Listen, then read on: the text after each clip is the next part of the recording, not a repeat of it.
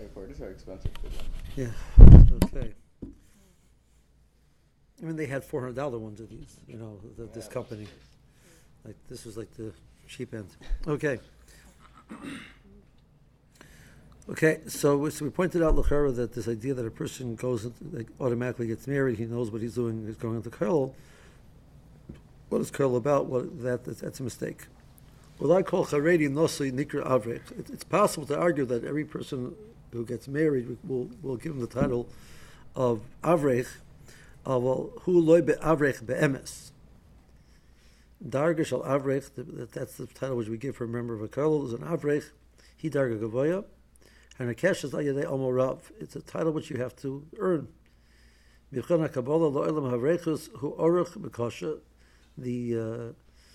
test that you have to pass to join is a long process. Not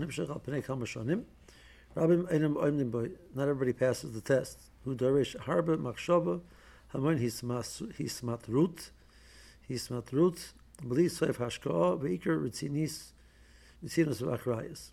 So it takes a lot of thought. Dedication, but it requires being consistent and being responsible. Okay.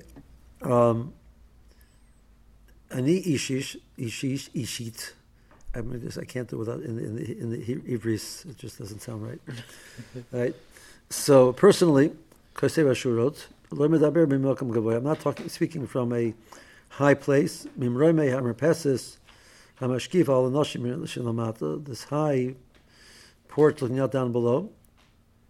Zechisi Baruch Hashem Himanas al Shevet Anivcha B'Klal Yisrael Shevet Levi Avrecha Kerlo Haloeskim B'Limud B'Rak B'Limud Lo Tosefes B'Karch B'Yoyt.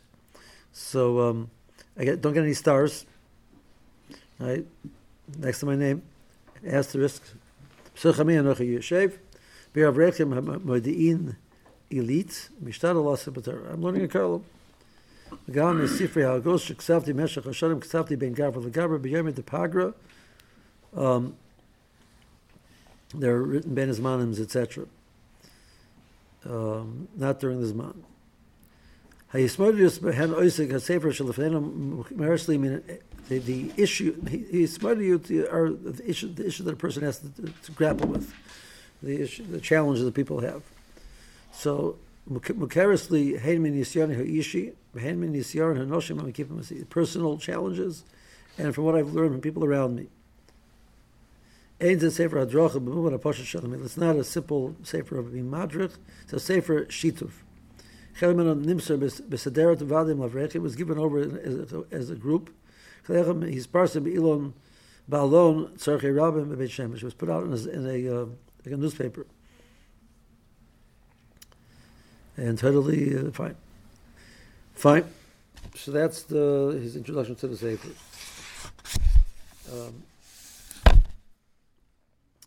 Okay. Niftach b'tiur tmunas matzev mukeres. Bachar Tza'ir ben Esrim be'achas. Bachar is 21 years old. Baba Brisa Nasum b'shotav b'mitzlachas. Gets married.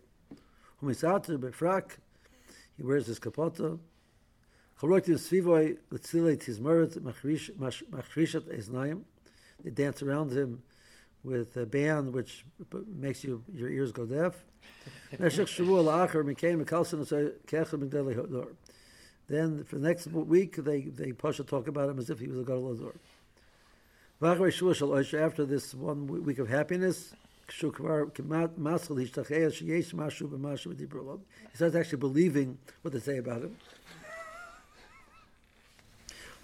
How euphoria, that's a good Hebrew word over there. Misnapetzet al salei hametzius hachzorius. It breaks on the rocks of the reality, the cruel reality. Humagala shu avrech rogel av legamri rogel. He's poshet, simple, regular guy. Who hits the chapis kerlo. Okay, you got to find a kerlo. You can't, it's easy to get into a kerlo. He's one of tens of thousands. And what he's offering to learn, There's nobody exactly looking dafka for his version. The Chon who lomed heitev chamesh shanim b'yeshiva. He learned for 5 years in yeshiva seriously. He's not the only one. He was talking chashav b'bacher.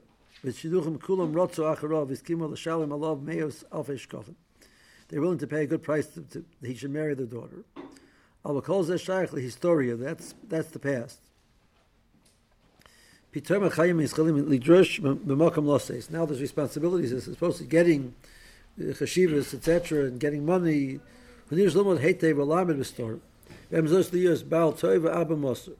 Keep the story, be a good husband and good father. He has to pay the taxes, pay the electricity bill. He's got to take the kids to the doctor, the children, while he's keeping story and learning well. Without any covet along the way.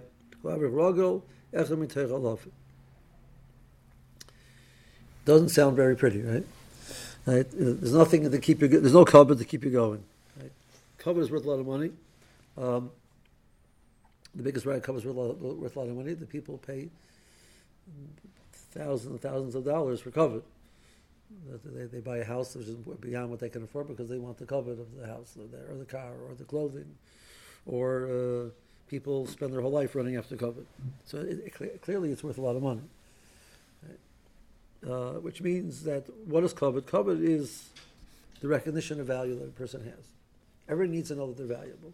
Chatzkel, I heard from Reb Aaron Stein, the Pesach Stein's son. So Pesach was in Shanghai. So Reb Chatzkel was with the Olam in Shanghai. So one time he said a lashon and says every person needs a lefel of kavod every day. He needs a spoonful of kavod, a spoonful of sugar. Right? That's Mary Poppins. But Reb Chatzkel said a person needs a lefel of kavod every day. Every person needs a spoonful of kavod. So what does he mean? He needs the pasha that they should balkarim to him. He says people need to know that they're valuable. People need to know that they have a cheshivas to them, and they're significant. So. Sometimes that comes very easy. A person is taka, stands out in some ways in Mitsuyan. He stands out, so people recognize that, and he feels good about the fact that people recognize that. That's not a chesaron in a person. That's the nature of a person. He needs to know that he's valuable. So the challenge which we have of the door of Torah nowadays is, like I pointed out, when I got married. Before I got married, when I was a bacher, there used to be Kinnis B'nai Torah in Borough Park, Cholamoid Pesach and Cholamoid Sukkos. So all of the B'nai Torah of the tri-state area would come together, and the Gura would sponsor. They would have, or Moshe would speak, or Bianca would speak, or Gifter spoke one time. It's a nice big room. There's 1,000 people in the room, and that was it. That was the B'nai Torah. I spent like a half a zman in Lakewood in 1977. The yeshiva, there's only one yeshiva in Lakewood in those days. And the yeshiva and the Karlo was 1,000 people. Total. Was that before Beis Eliyahu? This was before Beis Eliyahu. There was one building. There was one building, and that was it. There wasn't even the new, there wasn't nothing across the street. There was nothing attached to it. There was the space of Yoshin, upstairs and downstairs. There was 1,000 people, and that was it.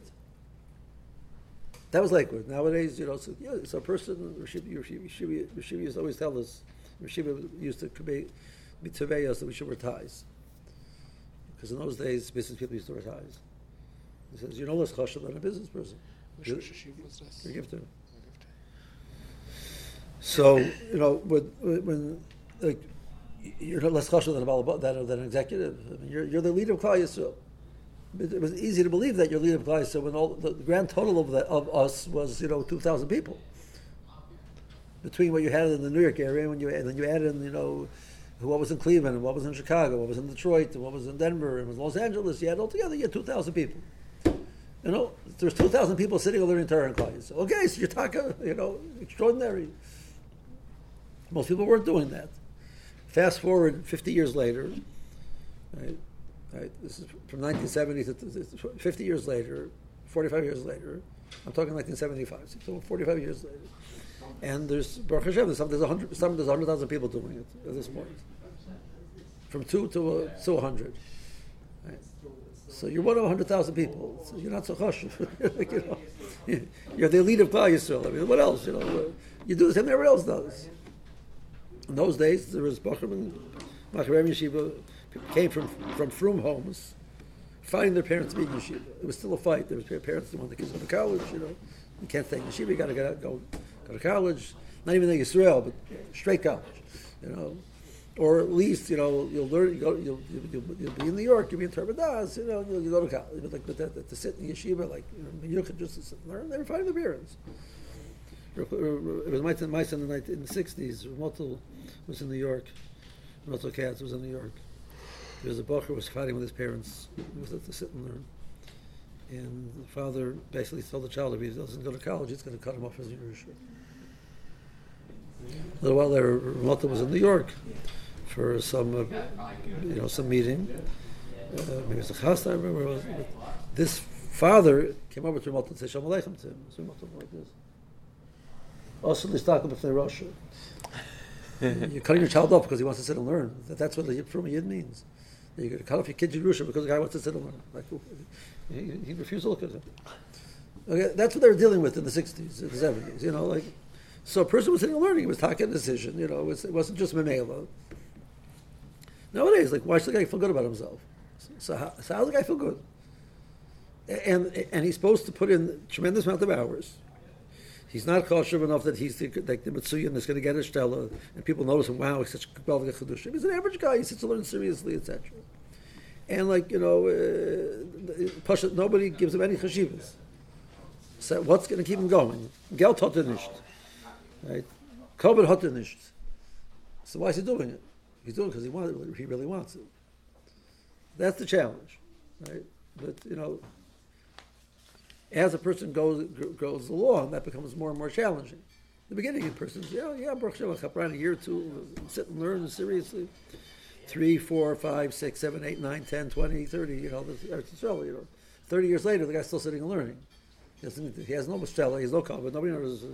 He walked into a serious guy, the guy's in the cuddle, think he's serious, he says this word, they listen to him, and that's about it, Nobody else knows he exists. So what's keeping the guy going? So that's the challenge. The real challenge of Kerl is this idea that a person learns because he really understands the chashivas of what he's doing, to the point that he can keep going without any outside motivation. And it's scary to think about how much we tend to be totally in outside motivation. There's the internal motivation lasts, but it wears out. There's things pulling at you. There's responsibilities, there's challenges, etc. And eventually the point is, it's hard to keep going. But eventually... We learned that from the Corona test, of staying at home. Right. Nobody notices you. Nobody knows you're doing it. Nobody else in the world, just you. Right. The extreme example, the other end of it, Reb Aaron's story about his song, the Mamat Mirgeschicht, right? You guys never was there to Reb Aaron's Motzi Yom Kippur Suda, right? So one of the songs that Reb Aaron would sing about the Motzi Yom Kippur Suda, Reb Aaron has, the idea that the Motzi Yom Kippur you're going to just leave. There's a Seder leave. He had his Choshev Suda covered the Reb Aaron would speak. Besides his speaking, he used to sing there's a few Yichud the Gedolim we would sing. So one of them was the song Reb Chaim Shapiro from Baltimore, Zichron Bracha, was a Lomzer Talmud. He wrote a book that fell and published called Go My Son. Have you ever seen it? At least, have you read it or not? So in that book, he has a story that he was in one of the Siberian labor camps, and it's Shabbos, and his job was he had to ride a horse and go around from the different parts of the camp. It was very spread out. It was miles and miles apart to deliver letters to the headquarters, messages. So he's going along, and he hears a person singing Shabbos verse. It's like it's a middle. It's a Siberian labor camp. So he looks around and he sees off to the side. There's a fellow over there with hair, long hair, beard, unkempt, looks like a mess. Singing beautiful voice, singing Shabbos music. So he approaches the fellow, and the fellow immediately turns off and refuses to talk to him. So he's trying to convince the person that he's from Yid, So finally he cops, he has his tefillin in his saddlebag. He wouldn't leave his tefillin behind. So he goes out and he shows the person the tefillin. The person saw that, obviously. So the person starts crying. He says he's been here, I think it's 10 years, or whatever the number was, and he doesn't have tefillin. The Rosh finally sends him tefillin. It's on Shabbos. Where are you stationed? Where were you? It was you get shot if you leave each section of the camp. He says, Minister Gay, where are you? So he tells him. He says the next morning at 3 something in the morning, he feels somebody, touching him. The fellow came to put on the film. So they became, spoke to each other. So this fellow, he's been in camp for 10 years. He hasn't been Mechal Shabbos. How do you do it? Says the Russians, very superstitious, even with the communists, they're still superstitious, and they had a thing about madmen. They thought madmen was like a divine spark. So he made himself look like a man, a Meshuggah. So he looked unkempt, and he wore long hair, beard, etc. And they left him alone. He could do whatever he wants. But he hasn't spoken to a soul. Nobody speaks to him. He hasn't spoken to a soul for 10 years.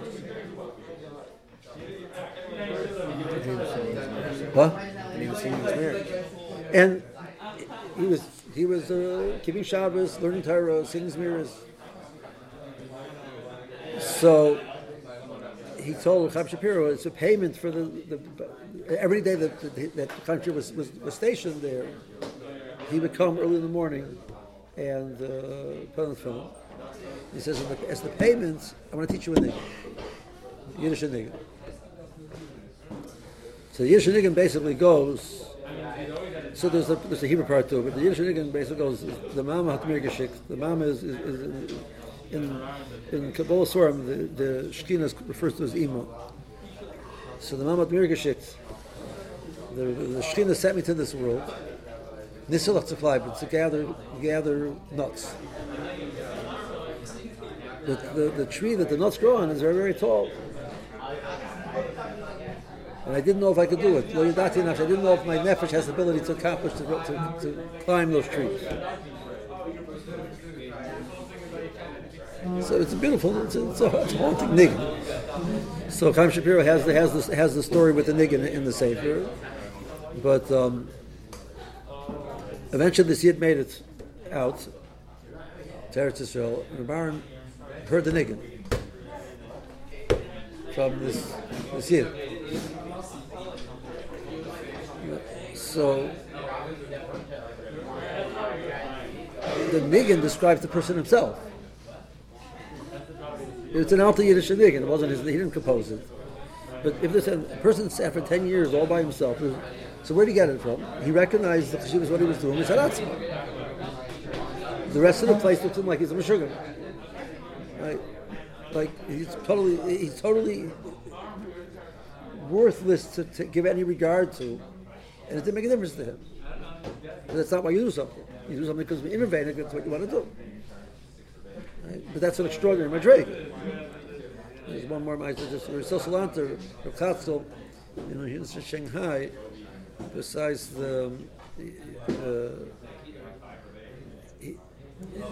it's interesting. You see from that he felt that he Christ to raise the spirit of the Talmidim to keep them going. You're in Shanghai, you're in the middle of nowhere. You don't know what's happening with your family. You're never going to see them again.